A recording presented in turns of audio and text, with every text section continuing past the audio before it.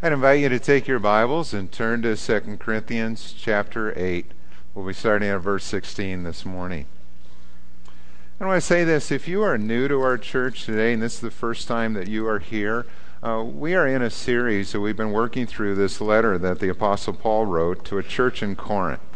And we've come to a section where we're dealing with some financial matters. And so if you're new today, I don't want you to think that, here we are, we're in the church and we're always talking about money. Because, no, that's not the case. But we do address it when it comes up in the text. And so we will be talking about it today. And I want you, again, if you're new, to just listen.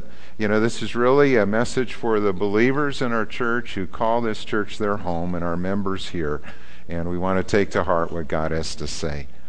I'd like to read part of the passage for us as we begin this morning. So I'm going to start in chapter 8 at verse 16 and read through the end of the chapter. We're actually going to be looking at chapter 9 through verse 5 too, but we'll come to that a little bit later. So listen to what Paul writes. He said, "I thank God who put into the heart of Titus the same concern I have for you. For Titus not only welcomed our appeal, but he is coming to you with much enthusiasm and on his own initiative. And we are sending along with him the brother who is praised by all the churches for his service to the gospel.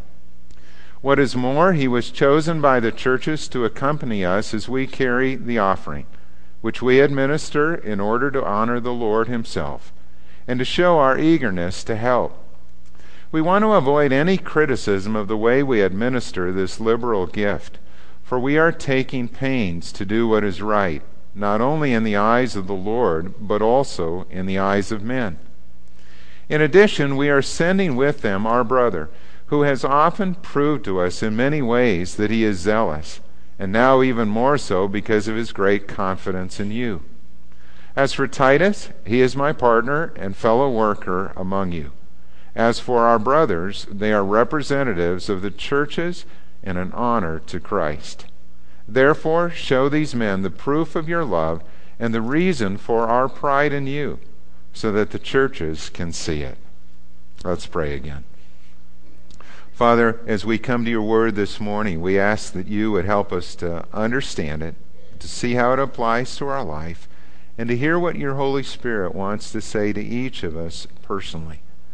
I thank you for the wisdom that your word gives, for clarity, for instruction on how we should live today.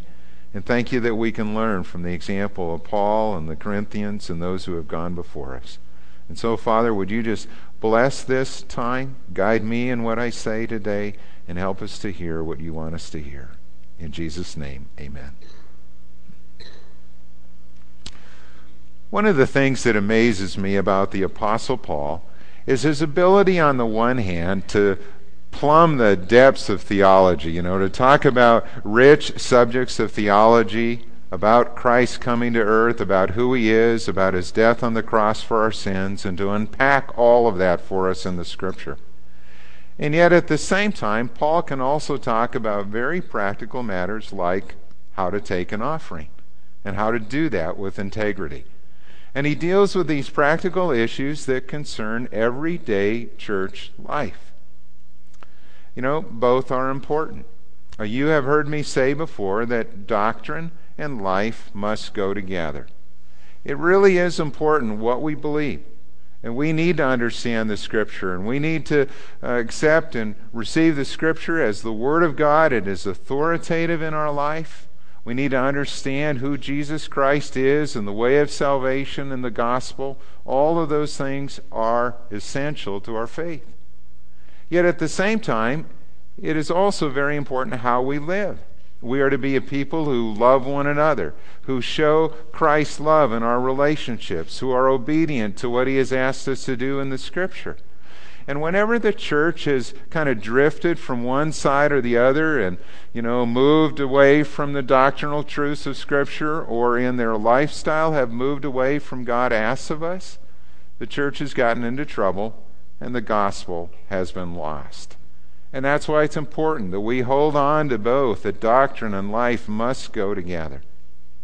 Those of you who know me know that I like to read, and you can tell that probably from the sermons that I give. Well, recently I've been reading a book on the the history of Europe in the 14th century. I shared that with our staff team, and Pastor Jason said, you do know that there is a History Channel, don't you? You don't have to just read those things. You can kind of watch it in that way. And they were kidding me about that. But you may ask, okay, what was going on in the 14th century, And it was a very interesting time in Europe, and it was the period in which the Black Death swept across Europe, and half of the population on that continent died. From Iceland to India, it affected all of those population groups. And can you imagine half of the population of the world dying?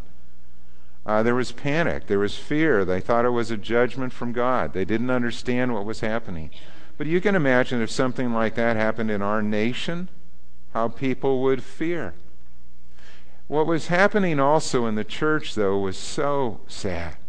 The church at that time had become so corrupt. Priestly positions were for sale. You want your son to be a priest? It'll cost you a little bit of money. You want him to have a better parish? It's going to cost you a little bit more money. Forgiveness, absolution of sins were for sale. You could buy indulgences to purchase forgiveness for yourself or for those who were in purgatory, as they taught. And all of this, you can imagine, with the fear of death and what was happening, all of that became big business in the church. Well, people wanted to do anything to try and ensure some sense of salvation with death looming like that. And the church, again, had become so extremely corrupt. There's a story about Thomas Aquinas, the theologian, who one day called on the Pope. And he came in on the Pope, and he found the Pope sitting at his desk and counting money with these stacks of silver and gold in front of him.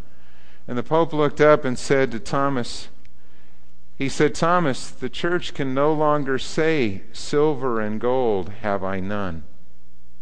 And Thomas looked at him and said, that's true, Pontiff, but neither can the church say, arise and walk. The church had become so corrupt that it had lost its spiritual power. It's not just a problem that occurred in the 14th century, though. We hear and see stories from time to time about corruption even in the church today. We, in the 80s, went through a period of time in our country where you saw the problems with the televangelists. They were getting enormous amounts of money that were being sent in, and were mishandling that. And you heard stories of people like Jim Bakker who went to prison because of it, and who wrote a book and said, I was wrong. I was wrong. You know, when you think about Satan's strategies to undermine a church or a ministry or even a marriage, bringing it home to family situations too, two of his primary temptations or tactics to use are to either get us to mismanage money, or the other tactic is often sexual immorality. If he can get a church or he can get a marriage, to kind of walk down the wrong road in terms of how it handles its money and become very greedy or, want to hold on to things and hoard it, or if he can tempt people in the area of sexual immorality, then he has diminished the power of the gospel. And it hurts. It hurts deeply. So here's a message today that is about financial integrity. And the point I want to make this morning is that administrative excellence is important for a church's testimony to the Christian and the non-Christian community.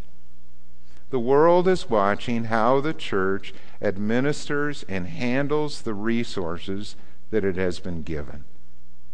John Calvin, the reformer, wrote that there is nothing which is more apt to lay one open to sinister imputations than the handling of public money.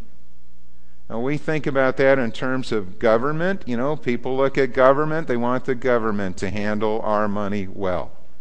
You think about that with schools. People look at school budgets and school districts and say, we want to know that that money's going to be used well. And the same thing is true in the church. When people give to the church, they want to know that that money is going to be used well. So that's what we're going to look at this morning. And what we're going to find in this passage is that this passage is a call to excellence in three areas. Number one, in the way we handle our money, our resources.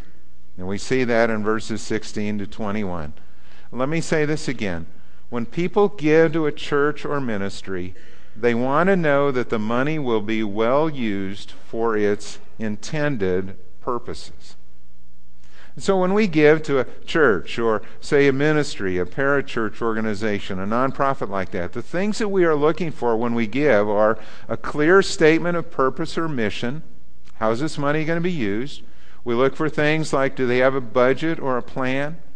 Do they have a proven track record? Or can I trust this person? What is their character like? Is there transparency? Are the funds open so you can kind of see how things have been used? Is there accountability?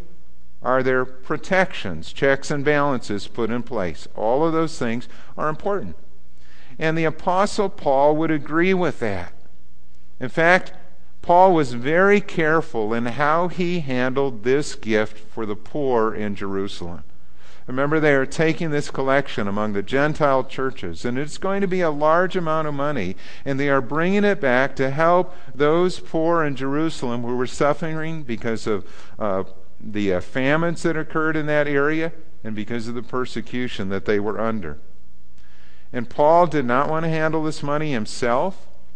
He didn't want to be the only one involved in this. He didn't want to be open to any charges of suspicion or criticism. And so he writes here in this text before us that we want to avoid any criticism. He tells us that in verse 20. We want to do what is right in the eyes of God and man. You see that? We not only want to honor the Lord, we want to do what's right in terms of how people will look at this.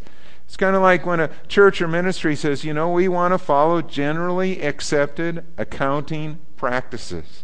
We want to do what's right in this area. And thirdly, and most of all, we want to honor the Lord. And he tells us that in the way that we administer this gift. Now, some of you may look at a list like that, and you might be thinking in your mind, well, this doesn't sound very spiritual. Or, is this really something that we need to talk about today? And yes, it is. Do we really need to be concerned about how we handle our money as a church and as individuals? Yes, we do. In Song of Songs, the scripture says, it is the little foxes that ruin the vineyards. It's the little things, the little choices, the little slips, if it involves money or management or things like that, that can destroy trust and that can undermine a ministry. The little things that can also ruin a marriage or even a business. My mother, for many years, worked at a county courthouse in the area where I grew up. And she worked in the assessor's office, but she knew everybody else who worked, in the treasurer's office or as the clerk of court or things like that. And one day there was a shocking discovery that was made in another office in that courthouse. Somebody had been taking money, public money. And when the detectives did the investigation and tracked down and found out who it was, there was a woman who was a clerk in one of the offices who every week for a long period of time had just been taking $5 out of the till. $5 out of the till. Just a little thing, but she got into big trouble. She was saying maybe nobody will notice or nobody will see this, just kind of slipping it in.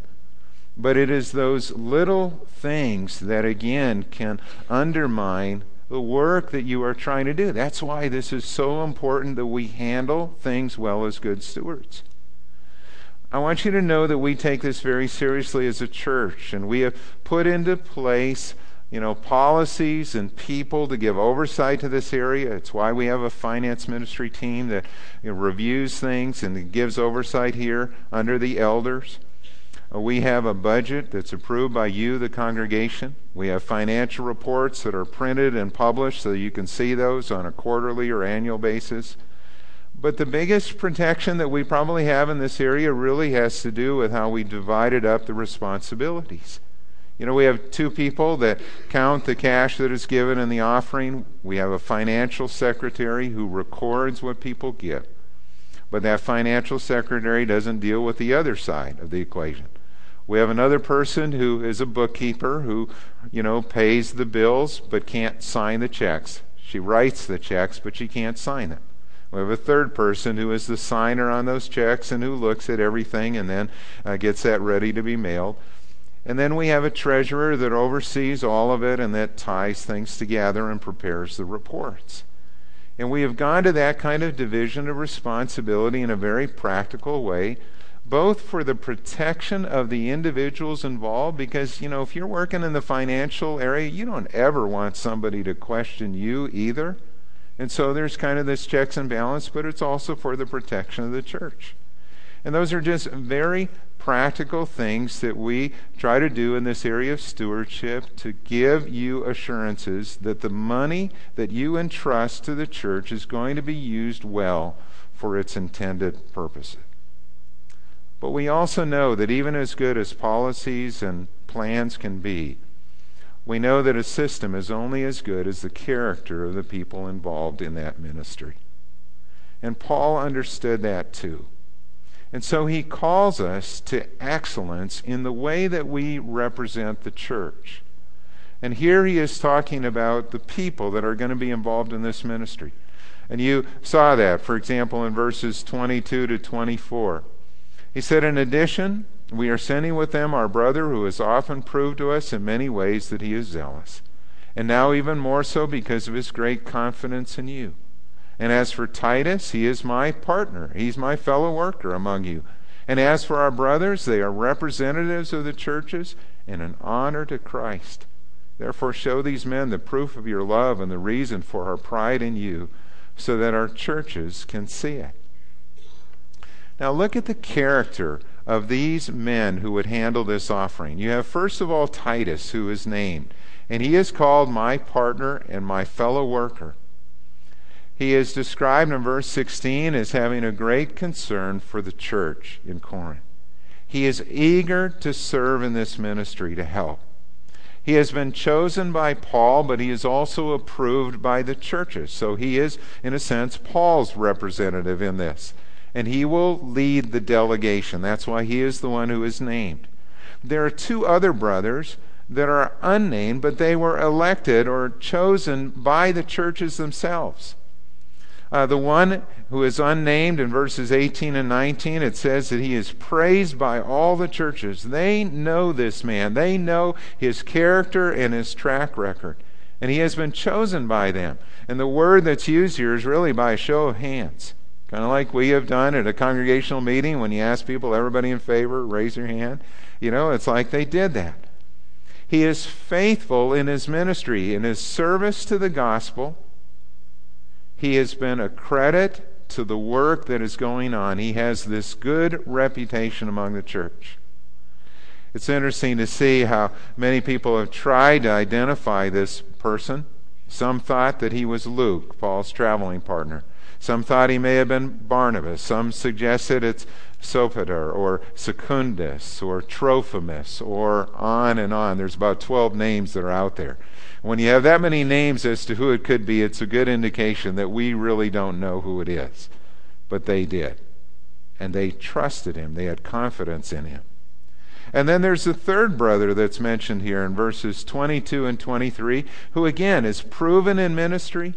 He is a representative of the church, and he is an honor to Christ. It means when it says he is an honor to Christ, that his lifestyle is such that when people look at him, they can see the grace of Christ in him, in his character, the way he relates to people. Wow. These were men of character and integrity who were being asked to handle this offering for the church in Jerusalem. It stresses how important character is. Character matters. Financial integrity is important in a church and ministry. Now, when you look at ministries that you may be familiar with, there are some that have just been outstanding in that regard. Billy Graham organization has been kind of the gold standard for many people for years in terms of their integrity and character in this. When Billy Graham started his ministry, he established a board of godly men who oversee it. They would determine his salary. They would set it, not him. They would handle and oversee the money. He would not. He was just to devote himself to the preaching and teaching of God's Word and to use his gifts in evangelism. And there would be other godly men who would handle different parts of the organization. And many have followed that example. I think of Bill Bright. Gail and I were on staff with Campus Crusade for 5 years. And I just really respected Bill Bright's integrity in this area too, that he and Vonette lived on the same pay scale as everybody else. I mean, he's heading the ministry, but there was a pay scale. If you were married, you had been on staff this many years, this is what you made, and he made that. Didn't matter if you were the founder of the organization. It was a remarkable thing. He didn't own a home himself. They rented a place where they lived. He wasn't interested in having, a lot of financial things built up for himself. It was about putting that back into the ministry. I shared last week about Francis Chan, the author of the book Crazy Love, who just did not expect this book to do what it has done. And all of a sudden he has this money that he does not want to touch. He wants to put it in a foundation and give it away. Randy Alcorn is like that too. Randy Alcorn wrote the books The Treasure Principle, which we've used in our church. And he wrote a larger book on money called Money, Possessions, and Eternity that I would highly recommend. I mean, that book is just so good in terms of a perspective on wealth and how we are to use it for the kingdom of God. And Randy Alcorn, again, takes all of those royalties from his books and he's turning that around and he's putting that into ministry. There are examples of character and integrity in how funds are handled. And if you have, a concern about an organization, say you want to support a certain mission group or missionary or organization, today there has been set up in the United States, there's this Evangelical Council for Fiscal Accountability, ECFA. Don't confuse that with our denomination, EFCA. Those two are close, but they're different. And you can tell whether an organization has this seal of approval in terms of how it handles funds as a Christian ministry. And there are certain benchmarks there that of all the money raised, a certain percentage needs to go directly into ministry. Can't be used for overhead or other things, and you can check that out. We as a church want to be very careful in how we handle our funds, and so it's important to us that we have people of character and integrity who serve in those leadership positions in ministry. But I would also broaden that to all of you who are members of our church and who are regular attenders here. You know that our reputation affects the Lord and it affects the church. And so I would ask you, do people know you as an honest businessman or businesswoman? Do they see you as a good teacher who cares for his or her students? Do they know you as a hard-working employee or a hard-working farmer?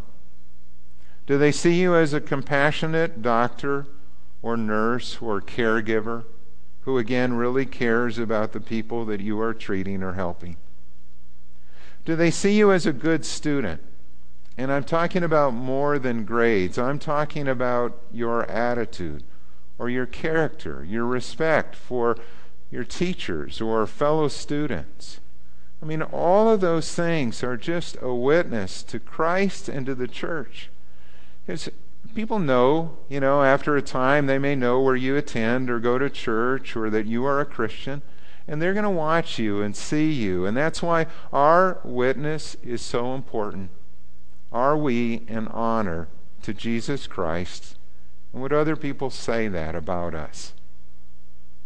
And then thirdly, this passage is a call to excellence in the way we keep our commitments.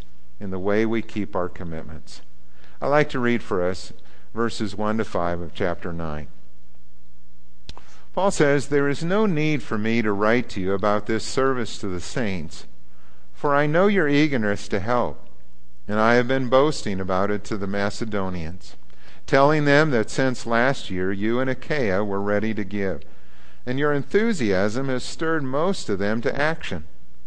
But I am sending the brothers in order that our boasting about you in this matter should not prove hollow, but that you may be ready, as I said you would be.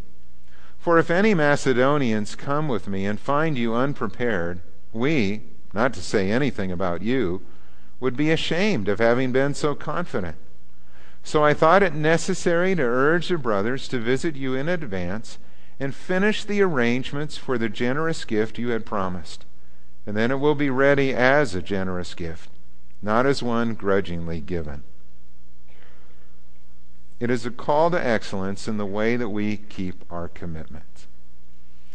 Paul writes to the Corinthians here, and he tells them that there's no need for me to write to you again, about this offering. You know what the offering is for. You know who it's going to help. And in fact, you were some of the first to give. You responded so eagerly and wanted to be a part of this offering. They had good intentions, but they were lacking in follow-through. And so here, over a year ago, they had started this collection, and then it kind of fell to the side. Nothing really happened. And Paul is saying, I'm going to send these men so that you can revive this work, and so that when I come, it will be ready, a gift generously given. Paul didn't want them to be ashamed or embarrassed when he came. And I look at this and I think, you know what? Paul is so practical here. Paul understands human nature. He knows our human nature. And he knows that we can be impulsive. There are times when we have very good intentions. We want to do something. People make their New Year's resolutions, or they say, I'm going to take this class, or I'm going to lose some weight, or I'm going to do this. And they don't follow through all the time, do they? We don't. We can be distracted by other things, by just life. Life gets busy. There are other things on our plate. And so we may have all the good intentions to do this, but if we don't have a plan to carry it out, we'll get distracted by something else that'll get our attention. We can be lazy and undisciplined. There are times when we maybe feel like it, and then other times when we don't feel like it. And if we just follow our feelings, we won't get done those most important things. And we can also be forgetful. We can get into other things and forget those commitments that we have made. And it doesn't matter if it is losing weight, or getting regular exercise, or learning a new skill or a hobby, or even giving to the church. We need someone who can help us, encourage us, and hold us accountable. I like to exercise. I try to do that regularly. And it's really interesting now, those of you that have medical insurance, like Blue Cross, Blue Shield, and other companies say, if you exercise 12 times a month, we will pay $20 of the cost. And so where I go, or where Gail and I go for exercise, if we do that, it's actually free. The $20 covers the cost of going to the fitness center. Well, I got to admit that I don't always feel like exercising every time. There are times when it's gray and cold outside in winter. I'd rather just go home, put a fire in the fireplace and just enjoy a nice evening at home. But I try to exercise the same time 3 times a week when I get over there, and do that with consistency. And it's amazing how just having this goal, this sort of standard of 12 times a month, and having somebody who's a partner who will hold me accountable, my wife and I do that for each other here, it's amazing how you can get that done, whether you feel like it or not. The same thing's true when it comes to our giving. When we give, it's important that we keep our commitments. And let me just suggest some of these different areas. Some of you are involved in child sponsorship. Through either Compassion or World Vision, you have adopted a child that you are sending a monthly amount of support to help them. And that is huge. You don't want to make a commitment to child sponsorship and then just do it for 3 months and stop. Because there's a child that is really counting on you. And it makes a difference in their life and family and with all of their siblings. It's huge. If you were living on $2 a day in another part of the world and you were trying to debate, what do I do today? Or if you saw children dying, because they get dysentery or they get diarrhea and they can't even afford the basic medication to treat that, and you watch your son or daughter die, that kind of commitment would be huge. But that takes faithfulness to stay at it month after month after month. If you support a missionary and you make a commitment and somebody's going out to the field and you say you're going to do $25 a month or $50 or $100, it's really important that we keep those commitments and not miss a month, but do that consistently and faithfully. Because they're counting on it. That's their income. That's their support. And when they're out in the field, you don't want them coming back because support fell short and they have to come back. And if you do need to change your level of support, do it on a break when they're on a furlough or back here where they can then respond to that and raise the additional support that they need. Because, yes, circumstances do change on our end. And there are times when people do lose a job or have an illness or something that affects their income. And missionaries understand that. But that's why it's really important, though, that we take these commitments seriously and communicate with them. And the same thing's true with the church. When we adopt a budget and we make a commitment that says we're going to do this and we're going to support these ministries and these missionaries, or when we have a building project, for our building project for the youth center, when you committed $2 million to that, that was huge. What a blessing that was. And then to see the faithfulness of those of you who committed to that and carried out those commitments. And some of you, yes, ran into struggles. Were you to change your commitment and weren't able to do everything that you had hoped? But some of you are even now continuing to give to the building fund in that area, and that's just huge. It helps so much. Because we are the church. You look around this room, you look around the people in the balcony. We are the church. In this local place, God has called us together to carry out this ministry. And we need one another. The gifts that we have to use in service and in ministry, the encouragement that comes from our fellowship and worship together, but also in our giving. It's interesting now that there are changes taking place too in a very practical way in giving, where those of us that are older, we grew up, we use checks to pay for everything. It's not a problem for us to write a check, put it in our offering envelope, use that, drop that in the plate on a Sunday morning.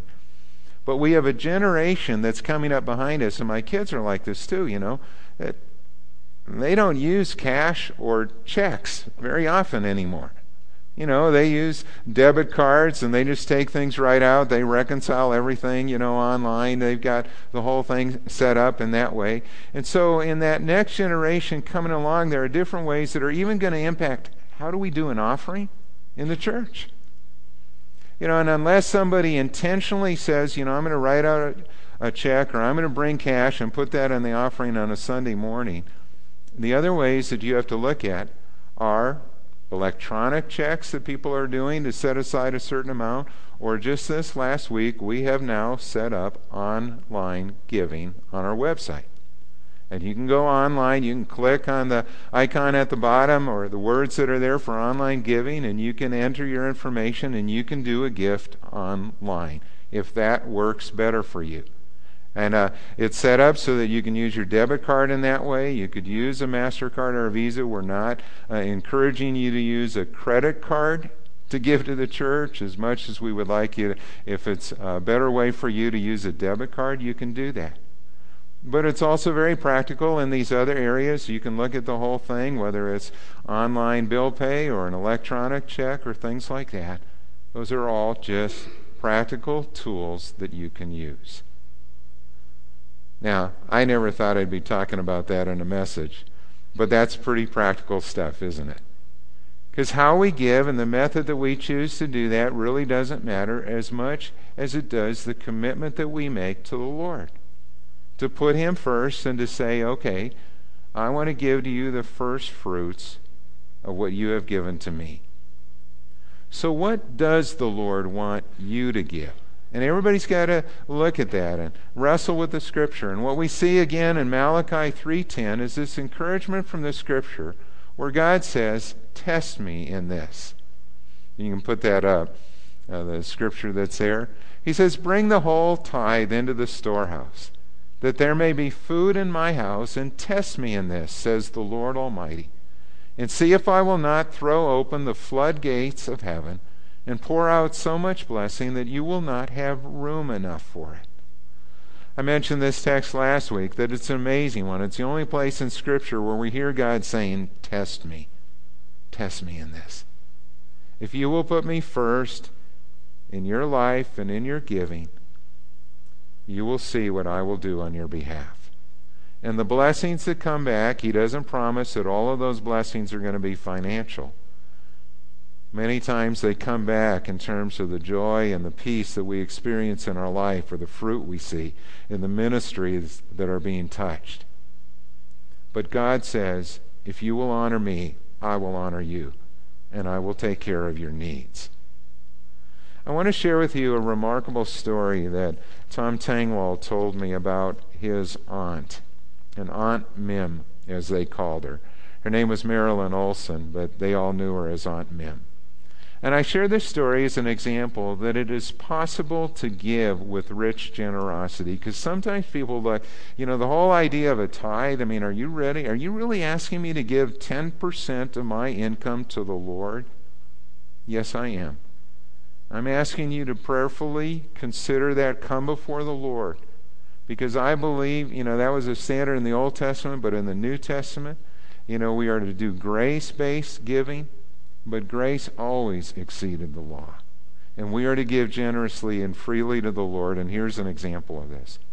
Tom writes that just this past December, my Aunt Mim passed away suddenly, just 2 days after celebrating Christmas with my family at our house. She was almost 78 years old and had been feeling good, so it really was a surprise to our family. And in the last 6 years since my mom and dad had died, I'd had regular, long phone visits with Aunt Mim.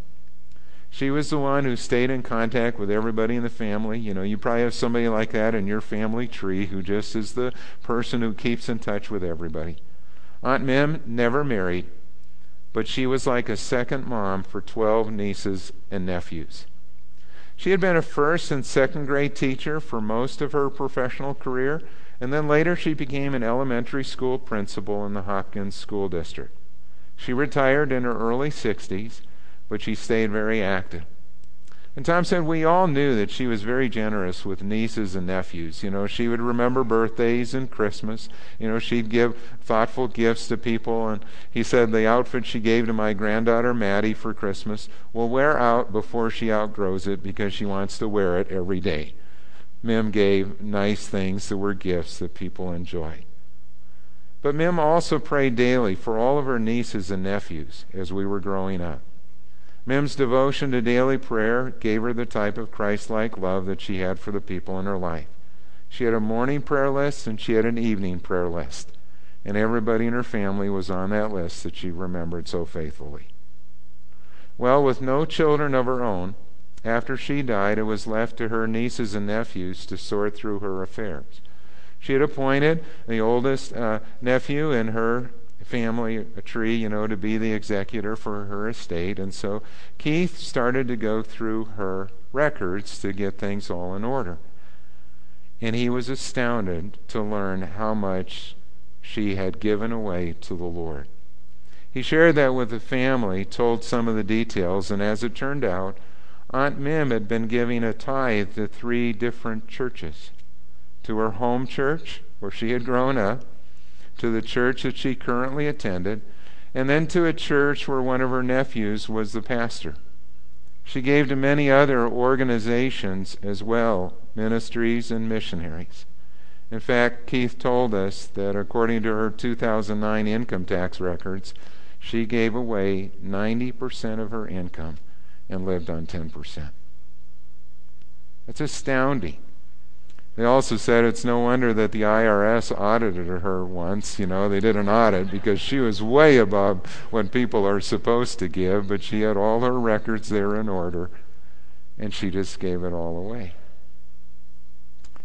It is possible to do that.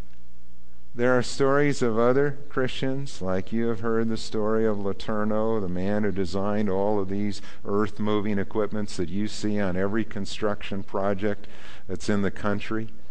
You know, the bulldozers and the heavy operating equipment, he designed that. And he gave away 90% of his income to the Lord. He said, I keep shoveling it out and God keeps shoveling it in, but he has a bigger shovel than I do. And he just couldn't outgive the Lord. What an amazing thing that is. And so for us to look at what he has given to us and say, God has given us 100% of what we have. And for us to give back a tenth, a tithe of that, is not really that much in the grand scheme of things. It is a way that we honor the Lord and we say thank you to him, where we acknowledge that he is our Lord, our Savior, the giver of all that we have. What will you do? Are you ready to start to tithe? Would you be ready to do that now? I want you to prayerfully come before the Lord with that. If you feel like on your circumstance right now, man, I don't know that I could do that, but I want to take a step in that direction, okay, take a step. But my challenge to you is to begin to tithe. Do that for a period of 6 months. Take a look at what you have and see what God does. Give him time to work in your circumstances as well, so that you can experience the joy of giving and the blessings that come. Paul writes, see that you excel in this grace of giving. And we want to do that in the way that we handle our money. We want to do that in the way that we represent the church. And we want to do that in the way that we keep our commitments for his honor and glory. Amen. Let's pray.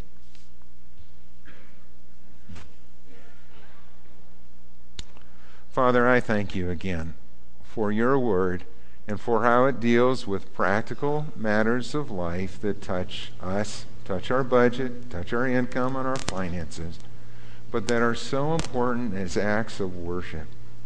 I know that it is a step of faith, but it's also a step of obedience to you.